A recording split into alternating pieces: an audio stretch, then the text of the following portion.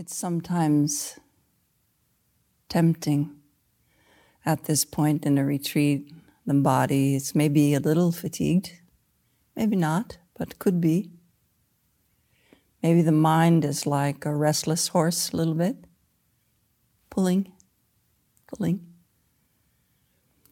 And so we can relax more, give the restless horse a little bit of leeway, but not in discipline. Still body upright in posture of royal ease, but relaxing the resistance that could be there, not always. I find it helpful this time of day if I feel little resistance, which I sometimes do, to recall that I do this for others. And so I put my mind somewhere in the world where others might need support. Sometimes I put it here in this room. I think, oh, they've been working all day, practicing all day. It's the least I can do. And that gives me enough energy to sit one more time. When we talk about the Mahamudra Chu, the lineage of Machik Labdran, which was the only lineage created by male or female that traveled from Tibet back to the motherland of India. So when we talk about that, we use the word du, which I've been using today, demon, or Sarah Harding says devil. And in Machik Namshe, Machik's complete explanation, she talks about 4 demons, and you need to remind yourself that the demon is not something external to your own mind. But a demon is anything that impedes your awakening. And these are very closely related to fear. So the first devil, there are just 4, first class of demon, is the tangible demon. So if you see something and you say, oh, so beautiful, you have planted a little seed of suffering. If you see something and you say, not so nice, doesn't look so good, that opinion costs you something. It isn't, in one way, it's not like it's an issue of morality to say something is beautiful, and in fact there can be joy and great pleasure. But you have one time trained the mind in dividing that which is beautiful, that which is not. So it is true also for the sense of hearing. That which is pleasant to hear, that which is not. For touch, that which is nice to feel and that which is not, and so forth.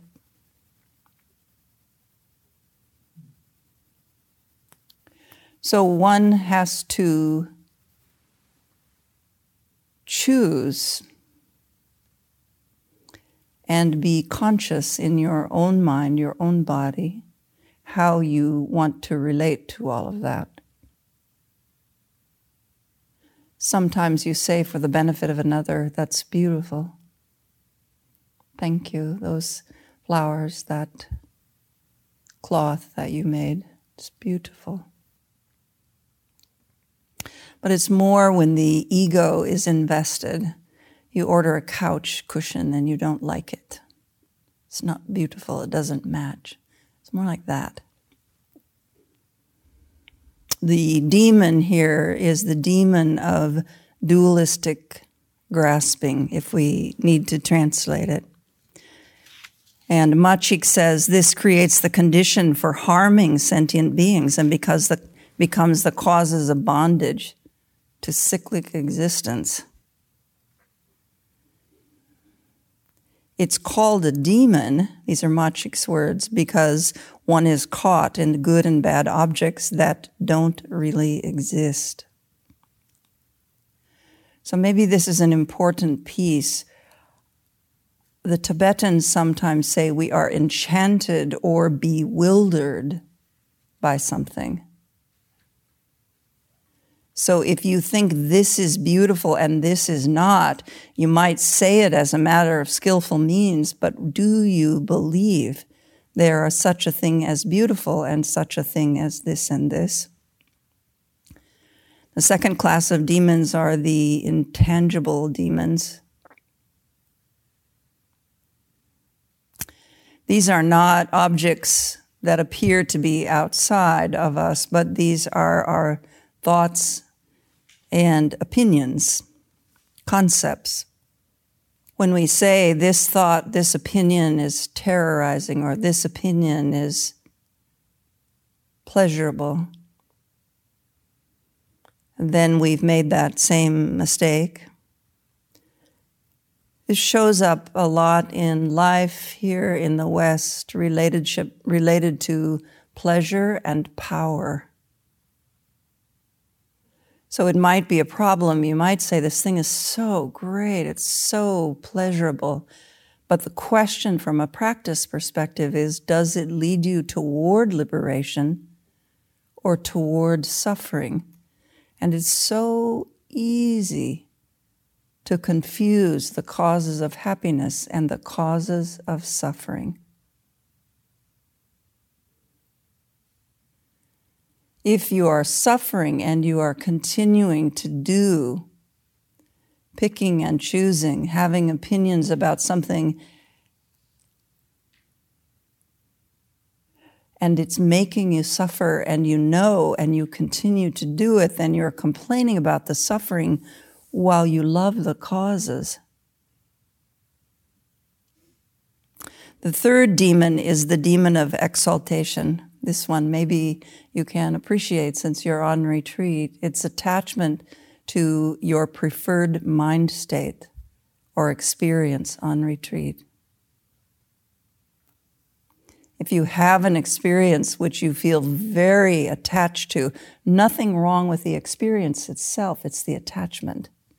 And there's not a better way to prevent having a second similar experience than by hoping for it, waiting for it, watching it. Oh, I had that vast sense of space and freedom. I can't wait. I'll probably have that next session too. Maybe, maybe not. There's also a kind of not just pleasure, but a kind of excitement that can come from the body and mind states in practice. Nothing inherently wrong or good about any of them. You know, if I would go to my teacher sometimes and say, I had this mind state, it's so sad, I'm so distressed, and he would say, nothing wrong with that. Anything can happen in the mind. Then I would have a mind state and I would say, oh, that was such a great practice, a great session, a great retreat. And he would say, nothing so good about that. The demon of inflation is the fourth and last demon, and Machik says, this is the mother of all demons. I thought that was me. The mother of all demons. It is the arrogance and the distorted projections that arise from believing in and reifying a sense of self.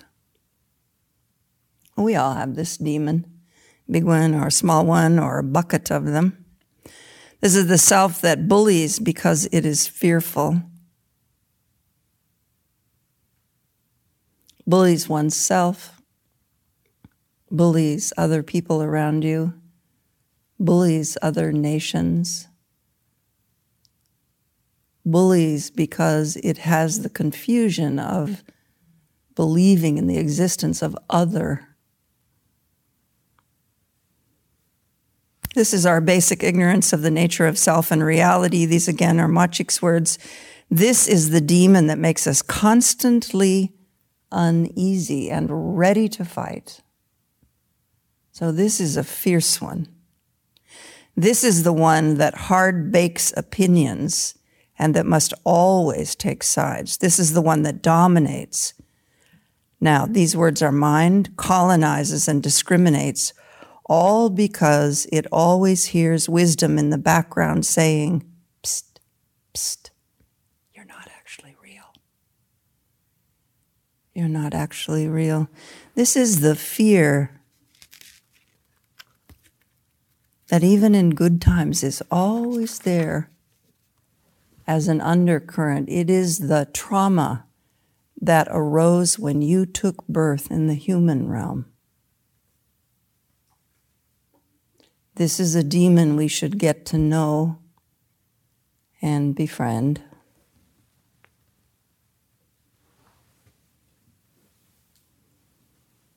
When the guests of experience come knocking at the door of your awareness,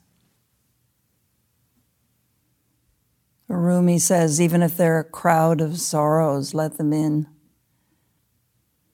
Everyone has something to teach you. Everyone is the play of the Guru's mind for the benefit of your practice. They all come from the space of oneness.